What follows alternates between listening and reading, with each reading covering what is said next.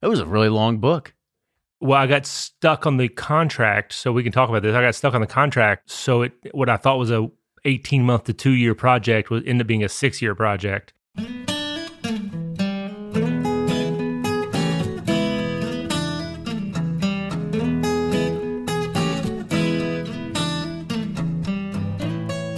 This is Bourbon Pursuit, the official podcast of bourbon, bringing to you the best in news, reviews, and interviews with people making the bourbon whiskey industry happen. And I'm one of your hosts, Kenny Coleman.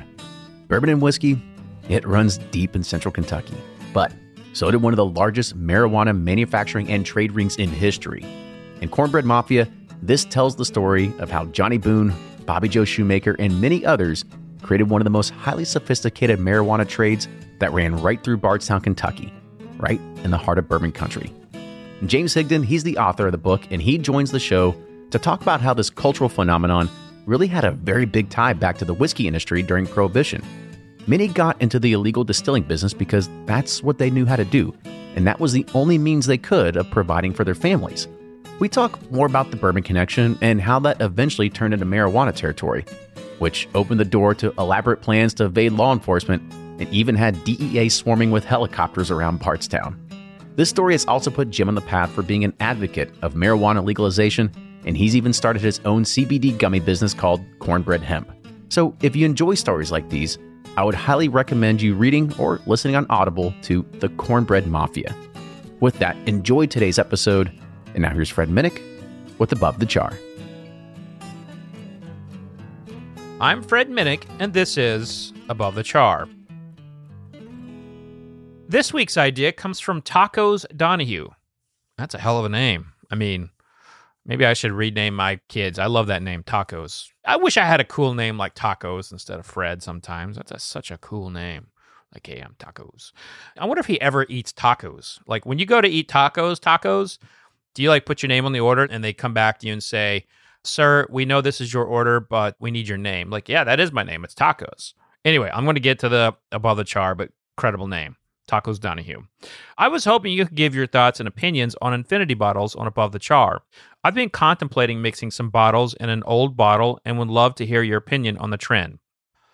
So when it comes to infinity bottles, I'm not necessarily the biggest fan, but I'm not going to poo-poo the idea either. First of all, that this is something that's been done forever, and I think that's where I get a little. You got to know who I am. I'm a historian. I always like to be accurate with modern trends and kind of give some backgrounds to them. And I mean, the infinity bottle is really just replacing the decanter that people used to pour older whiskeys in and would occasionally do some home blends. I mean, that's all it is. They're doing it's like a decanter. But I understand the modern era wants to do something differently than they would their grandparents, if you will. And that's what this is. And so what's exciting about the infinity bottle trend is that it's exploring new avenues of home blending. And I got to judge Jason Mashing Drums Blend-A-Geddon, and that was a ton of fun for me because I got to see what people were doing on the home blend side. And it just was really cool to see how far a lot of enthusiasts have come with their home blending exercises. And that's where this is really... That's what this is really all about, Tacos. It's like, how much do you want to play around with it? If you just want to put one whiskey in there and kind of let it go, then hey, that's great. But you're transferring it to another bottle. Maybe you get a little residual effect from what was in there from years past, but at the end of the day, it's still going to be that same whiskey. And I think where it gets cool is where you throw in a little Breckenridge, a little Buzzard's Roost, a little Elijah Craig, Jack Daniels, maybe get something like Rossville's in there, Rocktown from Arkansas. I mean, just like a lot of little blends that you could do that you can never replicate again. It's kind of like making a stew, How's it going to taste? So I think that's where the fun is your own adventure into whiskey. Think of it as like, as a kid, I'd take apart my G.I. Joes and I'd put one leg on another one. That's what we're doing here. We're just taking apart the whiskey and creating our own right there in the infinity bottle. So that's going to do it for this week's Above the Char. Hey, if you want to be like Tacos, great name, Tacos. Hit me up on fredminnick.com. That's fredminnick.com. Just click the contact button. Send me your question. If I like it, I'll read it on the air and answer your question. Until next week, cheers.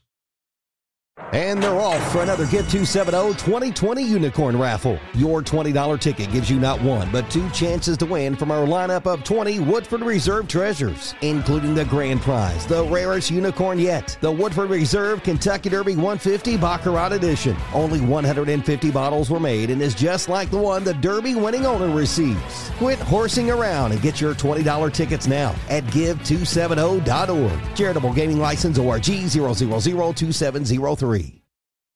Do you ever pour yourself a bourbon, swirl it around, and then start struggling to come up with tasting notes? And perhaps you're also looking for a good Father's Day gift idea. Well, you can now solve both with a kit from Knows Your Bourbon. And unlike other nosing kits on the market, Knows Your Bourbon kits feature real ingredients for the most authentic aromas. You can smell real Tahitian vanilla bean instead of some synthetic aroma that's just made from chemicals. So head on over to knowsyourbourbon.com and enter code BP10 for 10% off your order. From their bar to yours, Chad and Sarah of the popular YouTube channel It's Bourbon Night bring you their favorite at-home old-fashioned mix with the new Elemental Elixirs Golden Hour Syrup. It's a custom-made syrup with notes of bold black tea, warm spices, and orange zest. All you need is your favorite whiskey and ice. No bitters needed. One bottle makes 16 drinks, so that's only $1 cocktail before you add your own whiskey. They can also be enjoyed in other cocktails or spirits, mocktails, coffee, tea, and anything you can think of. It's crafted locally in Lexington, Kentucky, and you can get your bottle now at whiskeyambitions.com. Ed Bly and Rising Tide Spirits are back again with a new release of Old Stubborn Bourbon. And this release of Old Stubborn is a premium hand marriage of 10, 11, and 12-year cask strength, barely filtered pot still bourbon.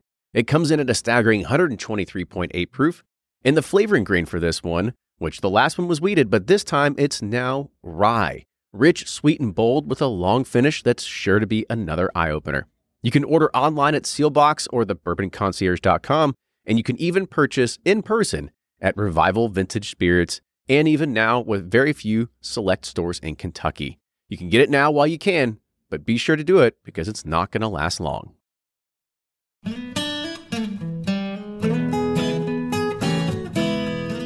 Welcome, everybody, to another episode of Bourbon Pursuit, the official podcast of bourbon.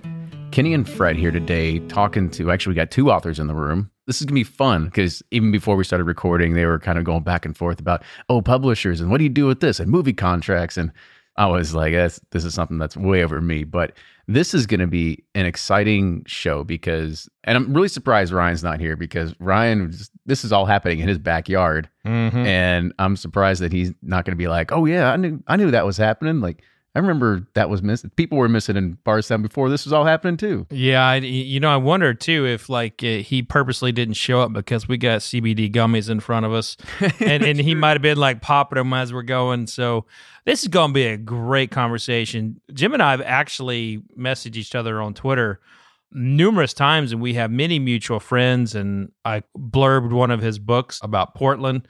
Just a great all-around guy and incredible talent in the journalistic world. Yes, and I'm really excited to kind of get into this. And for anybody that doesn't know, we're going to be talking about Cornbread Mafia. It was the name of the group that was the group of men in Kentucky who had created the largest domestic marijuana production operation in the United States. And it was all based in Marion, Nelson County in central Kentucky, where a lot of bourbon production happens today. So we're going to really dive into that. So today on the show, we have Jim Higdon. He is the author of Cornbread Mafia, but he is also the co-founder of Cornbread Hemp.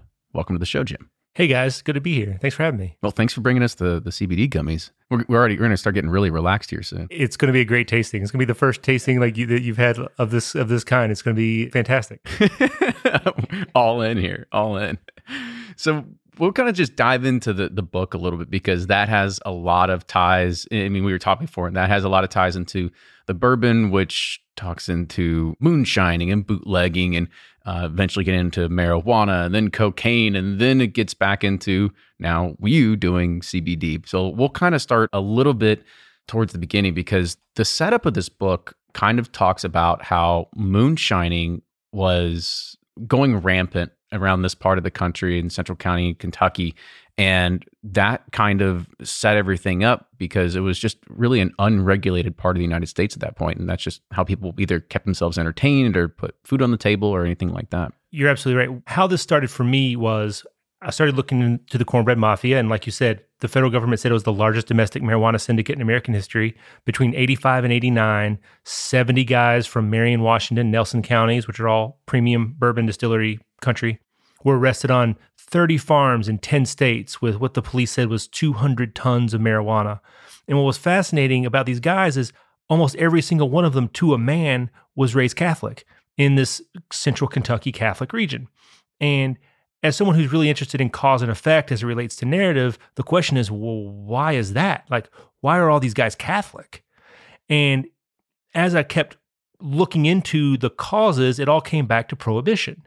And before Prohibition in 1919, Marion County had 9 active distilleries.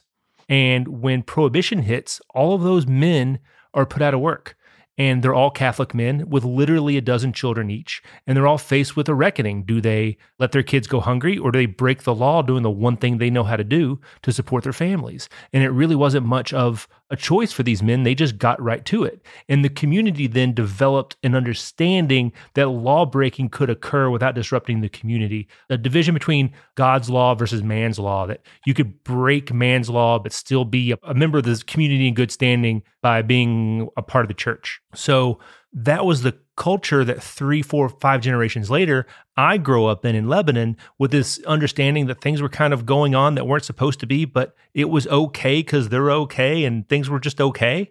But it was really difficult to understand that until I did the research and really kind of understood. I went through the Lebanon Enterprise, my hometown newspaper's microfilm, through all 13 years of Prohibition. And the headlines read like a comic book. It's like, car chase, gunfight, car chase. And you go to the next county over and it's farm news, heart attack, farm news, right? And it's because of all this stuff that's happening in Marion County. Prohibition made alcohol illegal to manufacture, transport, or sell, but not to exist, right? So the warehouses in Marion and Nelson County where bourbon had been distilled before Prohibition was still sitting there during Prohibition, and it wasn't illegal for it to exist there, just to move. And every year it sat there, the more valuable it became, and stealing it became quite the pastime. And George Remus from Cincinnati was sending gangsters down from Ohio to pilfer the warehouses of central Kentucky. And the stories that I pulled out of the newspapers about these sorts of activities were just fascinating. And it mirrored almost exactly what was going on in the same town in the 1980s with marijuana. You just replace marijuana with moonshine or with in this case, red whiskey, as they were calling aged bourbon at the time. And it's completely parallel. I was really fascinated when I listened to the part about George Remus, because that really, I mean, I've been downtown. I've been to the Fraser Museum and I've kind of seen a lot of that, but really listening to you tell the story was kind of really where it sunk into me, because you said that, you know, he went and got his medicinal license to be able to sell whiskey, but all he was doing was actually going to all these warehouses and getting barrels and then having them intercepted on purpose. Exactly. So they could just be bootlegged and then sold in the Chicago area. That's exactly right. So just to put a pin on this, he got a medical license to distribute medicinal bourbon from a pharmaceutical supplier, as a pharmaceutical supplier in northern Kentucky, and then was buying bourbon from existing warehouses. And because he knew when the transports were happening, he was then stealing them from himself and diverting them into the illegal market. I mean, he was a lot of things, but he wasn't stupid. But he could also probably claim insurance losses on it. Exactly. Like that. Yeah. Little funny story about Remus is when he got arrested, he actually sold a lot of whiskey to Brown Forman instead of Weller. So he sold some of his receipts to then Pappy Van Winkle. I did not know that. Yeah. There we go. Another little tidbit. Now, there was another thing that you had mentioned. There's actually something else too before that, because you had kind of gone a good amount of just bourbon history at the very beginning of the book. And you mentioned Basil Hayden in actually chapter 1 about how it was an expedition in 1785 by Maryland Catholics that fled. And then his bourbon recipe was handed down for different generations. That was actually what became Old Granddad. Correct.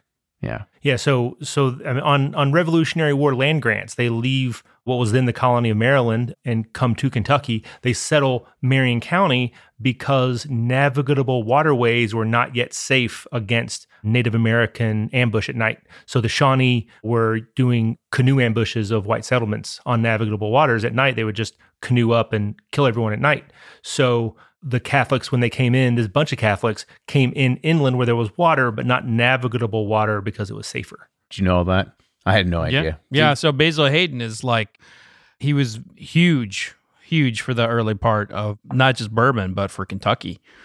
And, he kind of led the Catholics in. And there was, I think it was a cardinal in the early 1800s talking about him being one of the most important Catholics in America at that time. Founding Catholics, I guess you could say, in Kentucky that then started bourbon. I mean, it's just and this was one good domino after the and this other. was not really a Catholic country. I mean, remember, we were largely a Protestant country, and so Catholics were often not as powerful.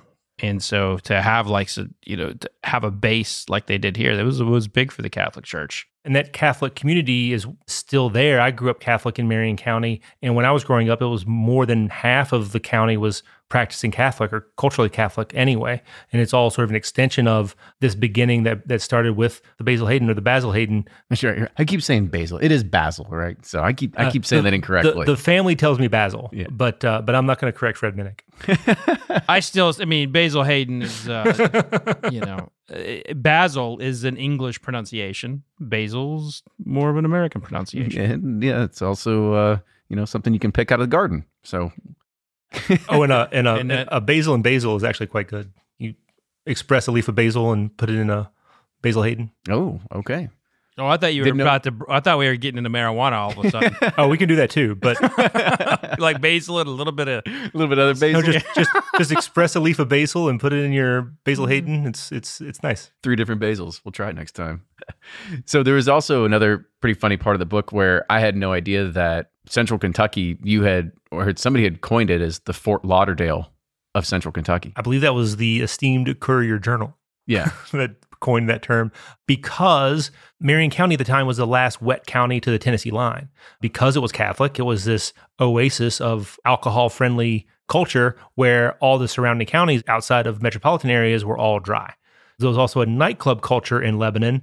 So teenagers from Louisville were coming down to Lebanon on a regular basis on weekends to go to Club 68 to watch very sort of high-profile acts, especially before 1964, before segregation ends, when black performers at a high level weren't allowed to play in large metropolitan areas in white theaters. So one of the few places in Kentucky that had an integrated music scene was Lebanon. And so teenagers were rolling down by the carload to Lebanon on weekends, and there was some very loose interpretations of age of drinking laws in Lebanon. And so indeed, it was the Fort Lauderdale of Central Kentucky. I mean, that all kind of just spawns back into everything about Catholicism. I mean, growing up Catholic myself, yeah, I mean, it's you don't turn a blind eye to it, but you're a little forgiving, I guess, when it comes to some of that. Well, just very creative in how you negotiate the laws as they're written. So Halim George, the gentleman who owned Club 68, was quite brilliant in the way that he built the club. He built it as a dance hall, not as a bar. So at the time, 16-year-olds get into a dance hall, and you could serve beer but not liquor. And so 16-year-olds could get in, and then on the property, but not connected to it, he also had a liquor store. So anyone who wanted liquor could go to the liquor store and buy a pint, or you go inside and have a beer. Just you couldn't get them in the same place. Wow, that's a smart guy. Yeah, I know. I mean, figuring out some sort of way to build a tunnel between the two places. I love that. And in the back was the illegal poker room that my great Uncle Charlie ran there for some time. Uncle Charlie Willett. That's my outlaw side. Oh, really? Talk a little bit more about that. So my Willett side, my great-grandfather Willett was raising his family on what is now the caretaker house at what is now Maker's Mark. So before it was the abandoned Burke Springs distillery, and my grandmother was born there and then was raised actually in Fredericktown, aka the Burg. They were living for reasons that aren't quite well understood, but can be speculated to why they were living in the caretaker house of a distillery during a decade of Prohibition. Quite putting the dots together. Yeah, See how it comes together. It started to come together. After the book was published, it started to come together. It happens sometime.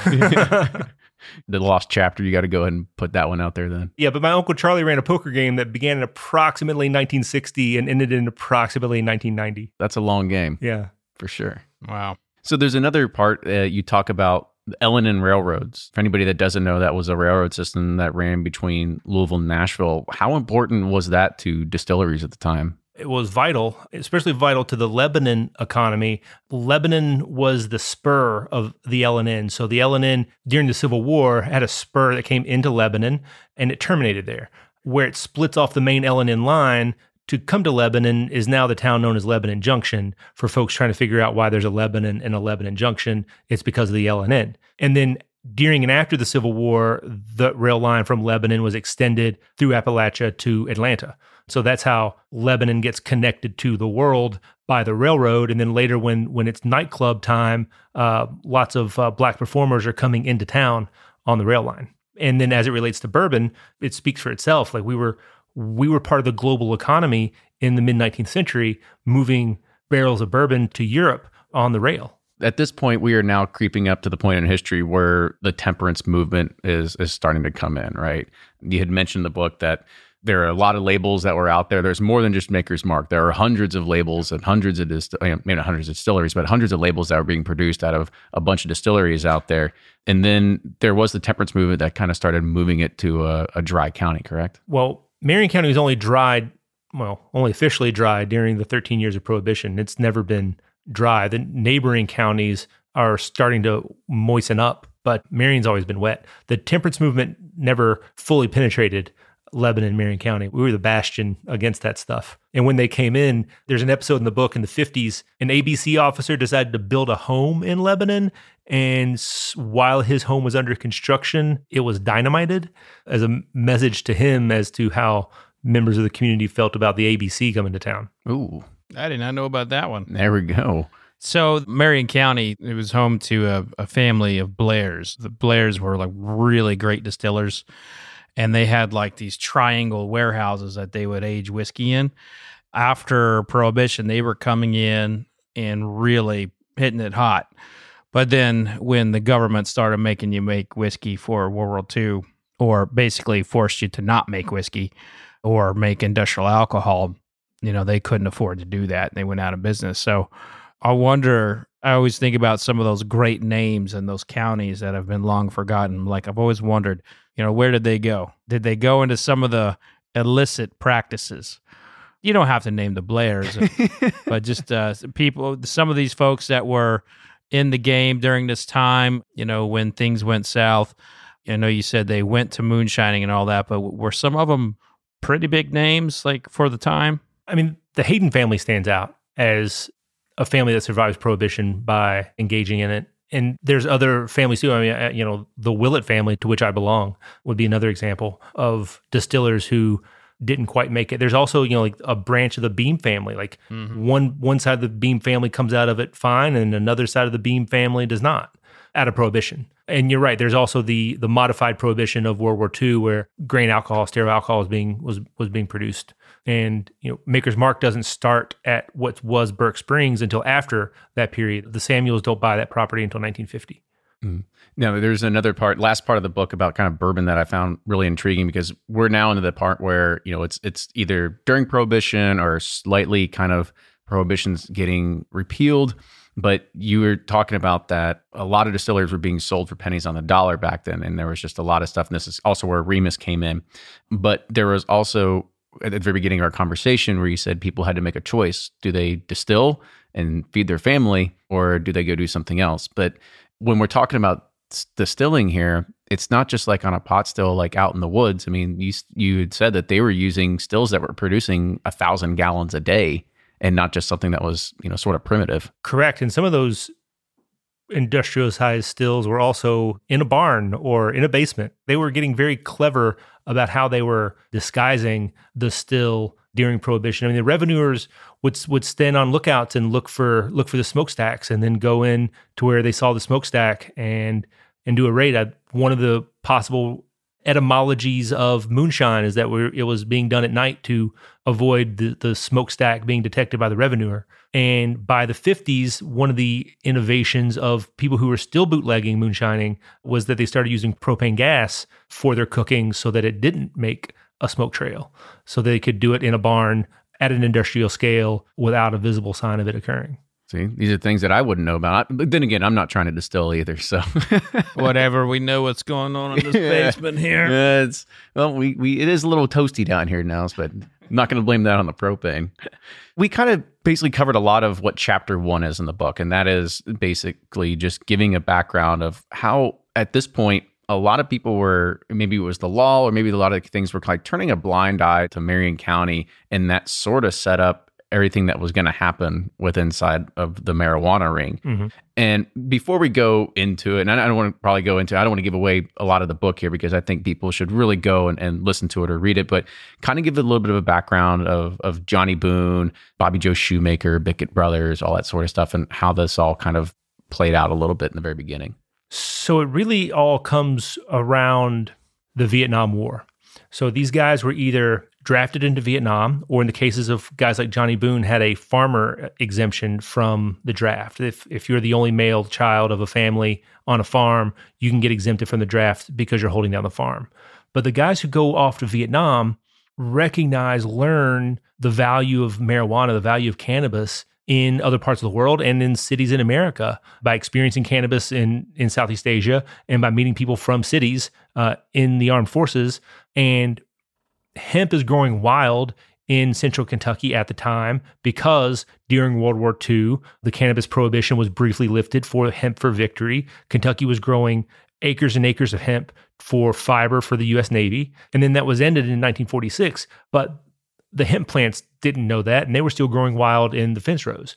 So these guys realized that this plant that was growing wild behind their grandparents' barn had value in the cities. All they had to do was grow it and not get caught. And not getting caught was already part of the culture. And they were already tobacco farmers. They'd been tobacco farming since they were kids. So that wasn't new. All they had to do was plant this crop instead of that crop and then run it.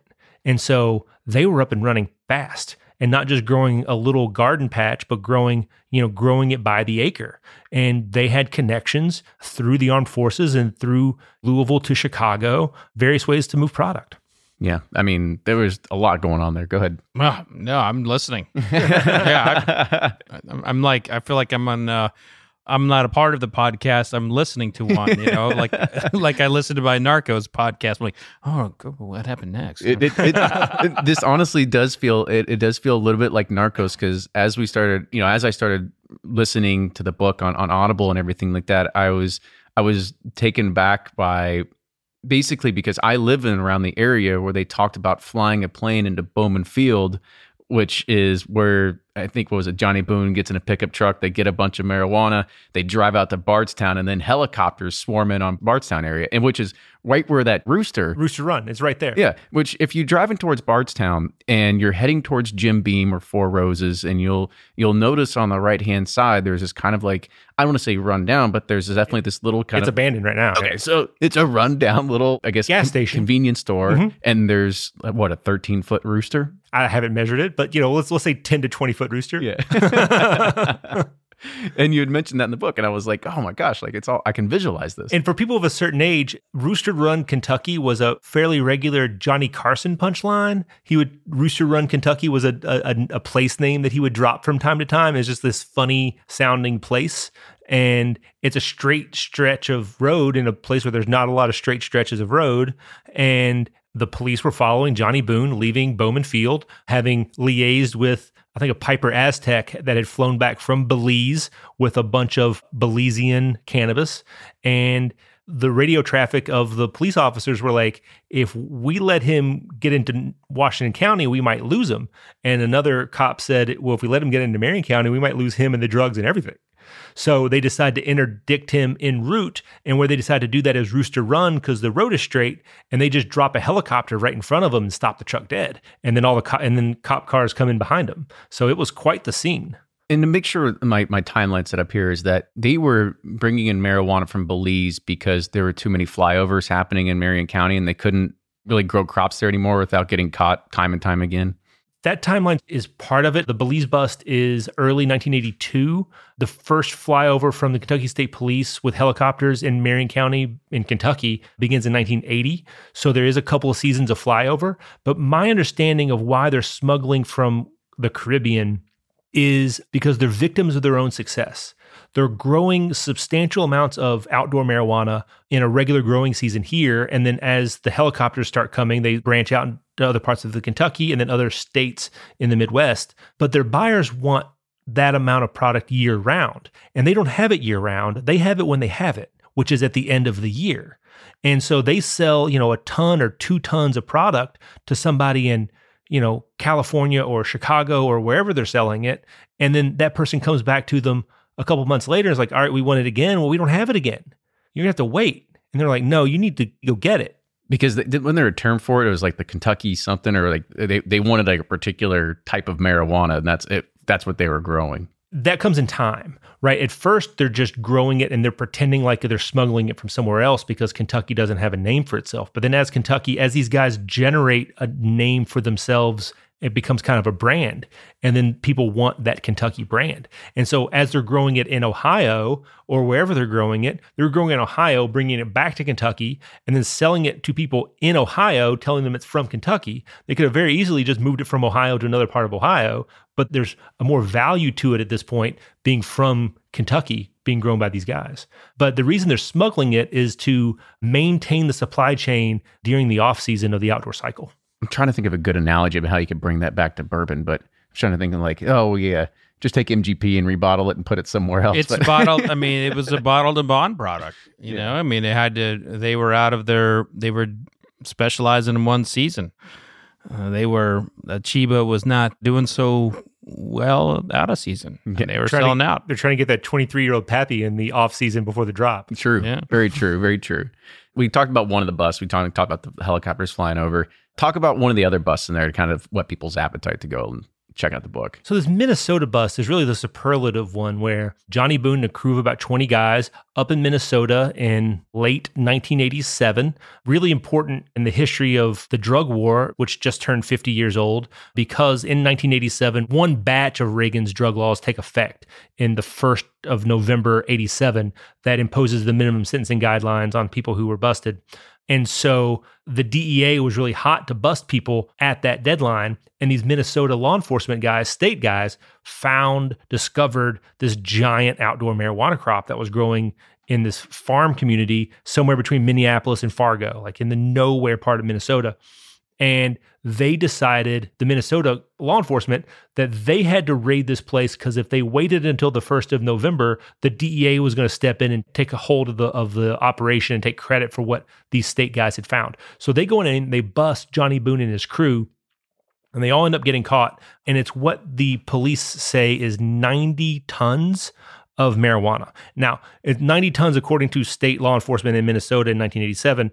The way they get to 90 tons is they weigh one dump truck load. They multiply that by 62, which is the number of dump truck loads of marijuana they take off the farm.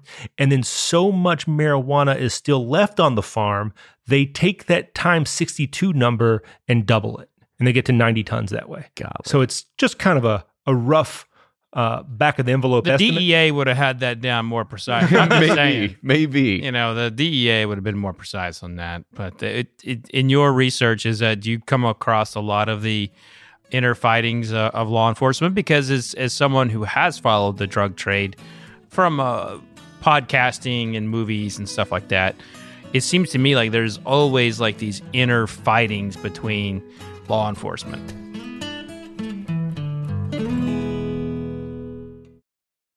Shopify's already taken the cash register online, helping millions sell billions around the world. But did you know that Shopify can do the same thing at your retail store? Give your point-of-sale system a serious upgrade with Shopify. Shopify's point-of-sale is your command center for your retail store. From accepting payments to managing inventory, Shopify has everything you need to sell in person. And with Shopify, you get a powerhouse selling partner that effortlessly unites your in-person and online sales into one source of truth. Track every sale across your business in one place and know exactly what's in stock. Connect with customers in-line and online. Shopify helps you drive store traffic with plug-and-play tools built for marketing campaigns, from TikTok to Instagram and beyond. And get hardware that fits your business. Take payments by smartphone. Transform your tablet into a point-of-sale system or use Shopify's point-of-sale Go mobile device for a battle-tested solution. Plus, Shopify's award-winning 24/7 help is there to support your success every step of the way. Do retail right with Shopify. Sign up for a $1 per month trial period at shopify.com/bourbon, all lowercase, and go to shopify.com/bourbon to take your retail business to the next level today. Shopify.com/bourbon. If you're anything like me, then you can't get enough about bourbon. And that's why I'm a subscriber to Bourbon Plus magazine. Bourbon Plus is a quarterly publication that tells the stories from the heart of bourbon, the farmers who grow the grain, the distillers who labor over the process, and the people like you and me who raise their glasses to celebrate it all. Subscribe to Bourbon Plus magazine today at bourbonplus.com, that's PLUS.com, and use code PURSUIT at checkout for $5 off your subscription.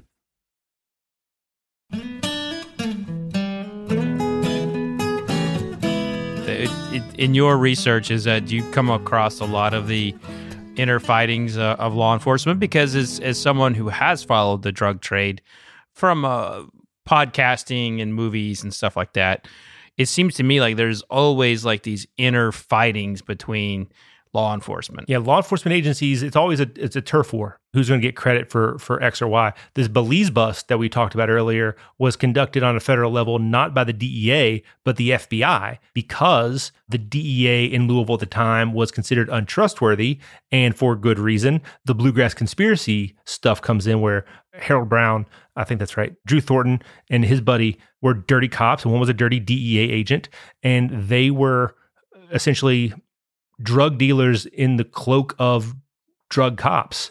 And so local Louisville drug cops did not trust the local DEA office, and so brought the FBI on board to be the federal agency for that particular bust because Harold Brown and the DEA were not trustworthy.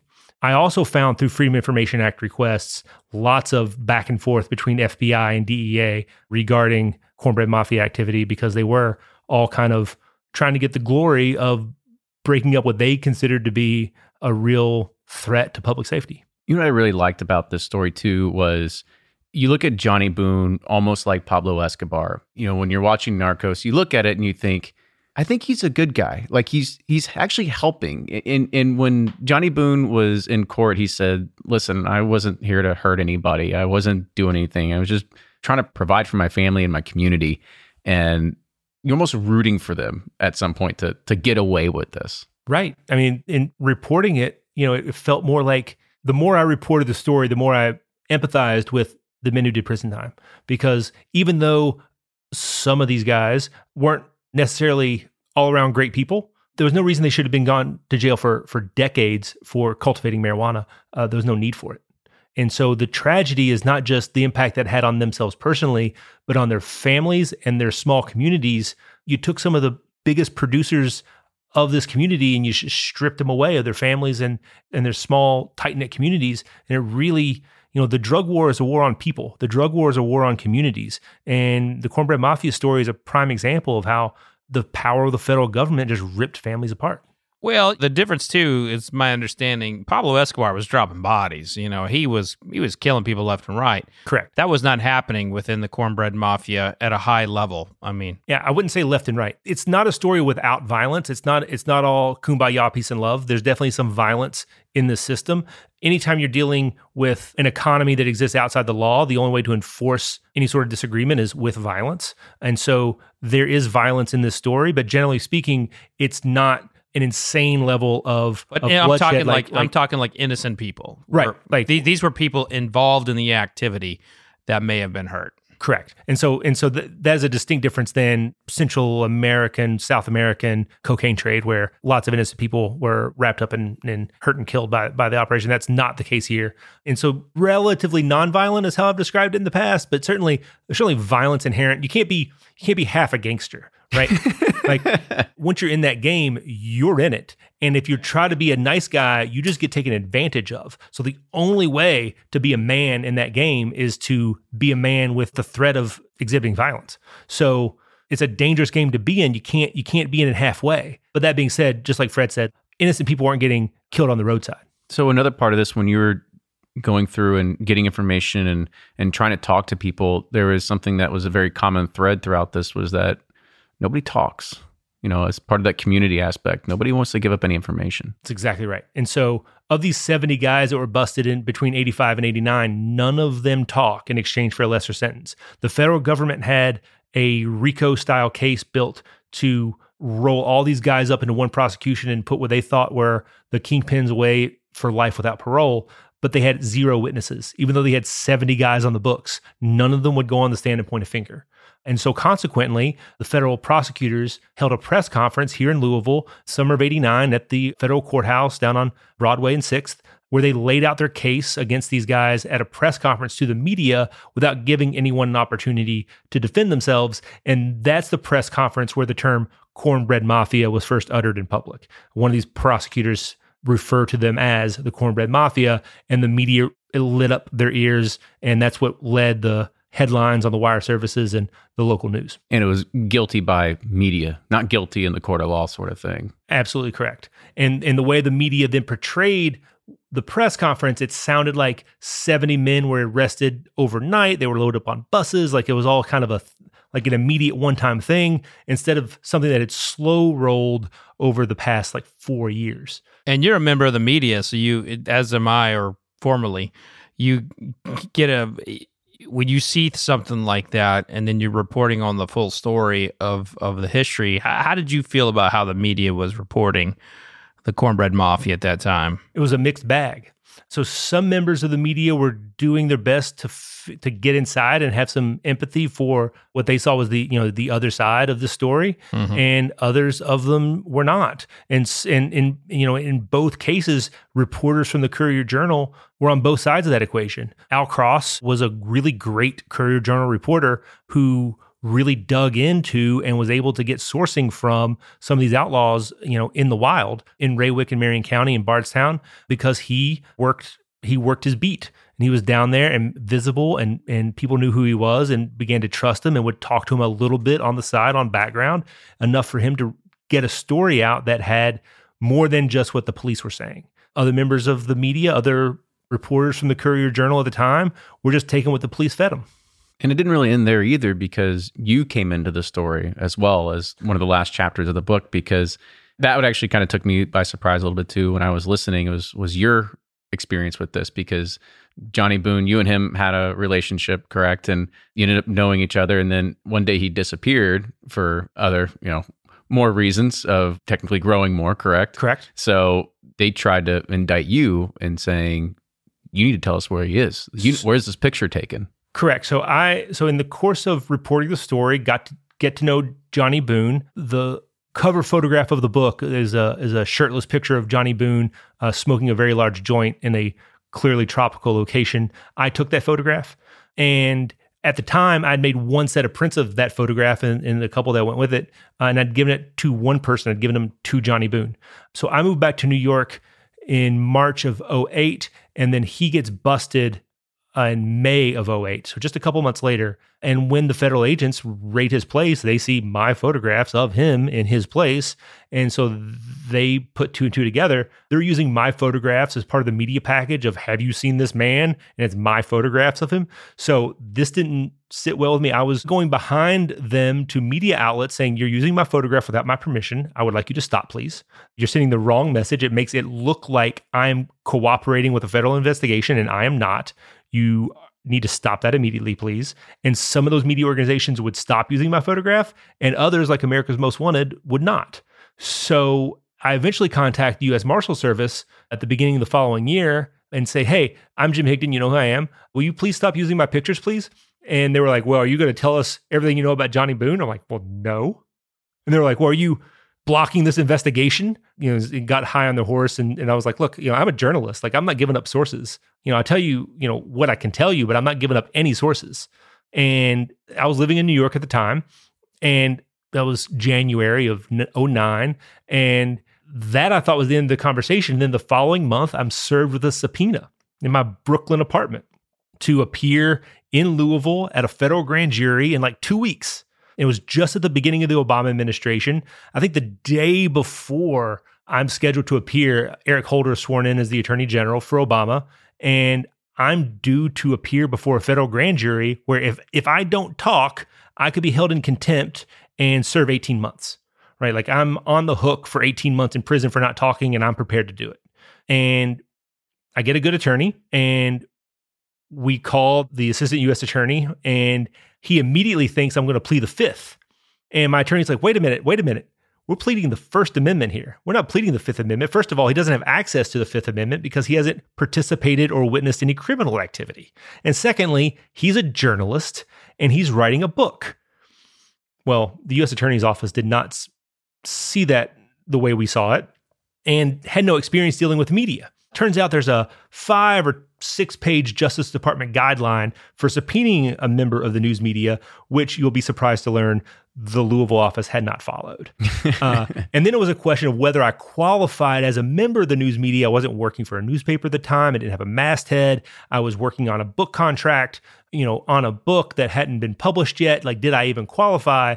And so I rattled off my bona fides to the assistant U.S. attorney. I was a Columbia Journalism School graduate. I'd worked at the New York Times. I was on contract with a major publishing house. I'd made this amount of money the previous year as a freelancer. Yeah, I qualify as a journalist. And he left the meeting with his BlackBerry pressed to his ear, and that was lunch. So it was like 11:30 or noon. I was due to appear at 1:30, and within 20 minutes, they cut me loose. It was a real close shave. Real big sigh of relief, I'd say.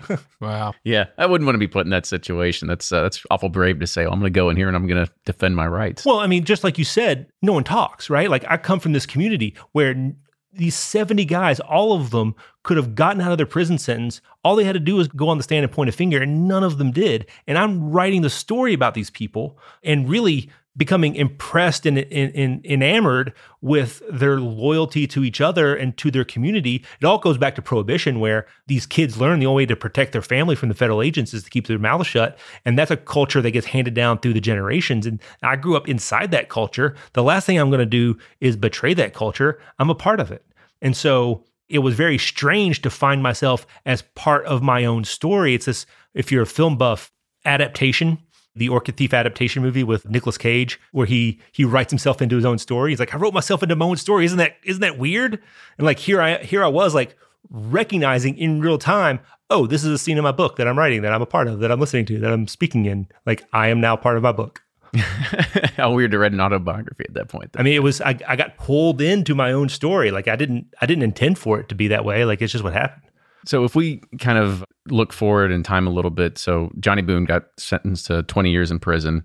Do you think that would happen today with the way that everything's shifting and marijuana legalization happening everywhere? Well, let's go back. At what point do you say he was sentenced to 20? He did, in 87 when he got busted a week before the laws changed, so he actually didn't get sentenced to 20. The Bickett brothers got sentenced to 20.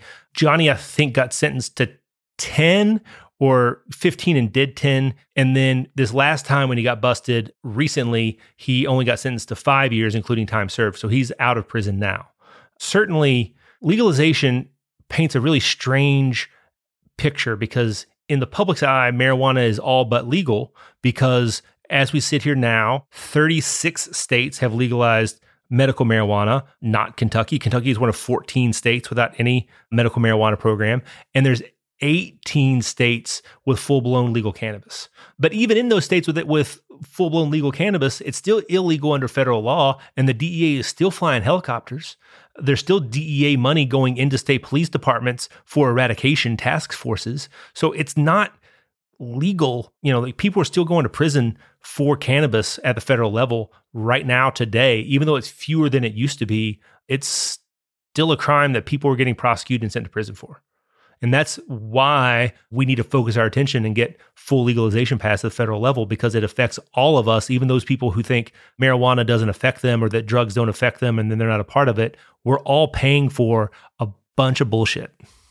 Just to legalize it already. I'm kind of with you. We all are. And that kind of leads us into your new venture of Cornbread Hemp. So talk about this a little bit. Ooh, let's. So the book led me into a journalism career. I was covering cannabis and politics and policy for national publications based on the success of the book. So in 2018, I was covering the legalization of hemp in the Farm Bill through the Farm Bill for Politico, and saw my first hemp harvest in Kentucky, the first hemp flower harvest, cannabinoid hemp, and realized that this was the first stage of real legalization, the camel nose under the tent with full spectrum hemp extract. We're on the verge of full legalization, but the industry was making products at a very low standard. And so recognizing that we could produce products at a much higher standard and that no one was doing it compelled me to drop everything. My first cousin, Eric Zipperly, is my business partner, and he is younger than I and an e-commerce wizard, and was exiting his second startup when I was doing this at the same time. So we got together over Thanksgiving of that year, it was 2018, and realized that our skill sets perfectly suited each other and that it was time to drop everything and to do this thing. And so by January of 2019, we had an angel investor who gave us just enough to get started. And by the end of 2019, we were the first Kentucky company to offer CBD products that were USDA certified organic. And we were ready to take those to market and do a really big things with them last year. And then COVID kind of shut down everyone's outdoor game. We switched to an e-commerce company, and we were already doing e-commerce, but we focused on our e-commerce business and did a crowdfund on WeFunder, raised $400,000 during the pandemic. And this year we're deploying those resources and growing the brand. And we've already doubled our revenue last year before the end of June this year. And we're on pace to make a really big splash this year. That's fantastic. Congratulations on the new venture. Kind of talk about a little bit more about the products that you are creating too. So what makes our products unique and different than other CBD products, other hemp products out there, is that first of all, they're full spectrum, which means they include some THC. The federal legal limit is 0.3% THC, which doesn't sound like a lot, but it's not nothing. And that's what it says on the label here. And so open that up, Fred. You can either break that seal. Yeah. And they're flower only extracted. So almost all CBD products are made from the whole plant. They cut the whole plant down and they run it through a wood chipper, and they make their products from the whole plant, including the leaves. And we do a flower only extraction. So it's just the flower. And that makes them more potent and it makes them taste much better. And they're also vegan, so we don't use gelatin. So you're noticing a softer consistency than a normal gummy. That's because there's no gelatin. We use an apple pectin instead of gelatin as a binding agent. So they're flower only, full spectrum, certified organic, and vegan. You put a lot of thought into it. Product formulation is really important. Also, I really dig the packaging. I mean, it's going to sound silly, but I love the label. Well, Fred, you're in a great position to attest, half of bourbon is the label, right? Yeah, it's a lot of it. So packaging and presentation is really important. And so we spend a lot of time on how these products, not just how we develop the product, but how we're presenting them. No, it's awesome. And congratulations on all the success, and congratulations on starting the CBD company. I can only imagine once Kentucky starts trending in the right direction, you've got some plans already in order to start taking that 0.3 to maximize it. Well, there's already talk in Congress of increasing that 0.3 to 1.0, and we can make some really great products with 1% THC. 1% THC is a lot if you know what you're doing, and 0.3% THC is a lot if you know what you're doing. So, we're really looking forward to the next year of product development and what's in store for Congress. Congress is largely dysfunctional, but every now and then it gets its act together and it does the right thing. Awesome. Yeah, Congress making bourbon a unique product in the United States is a good example of that. And I'll be honest with you, I've admired what you've done, and it's been great, having conversations with you on Twitter over the years. And one of the questions that I've always had for you, I asked it beforehand: why the hell isn't Cornbread Mafia a movie?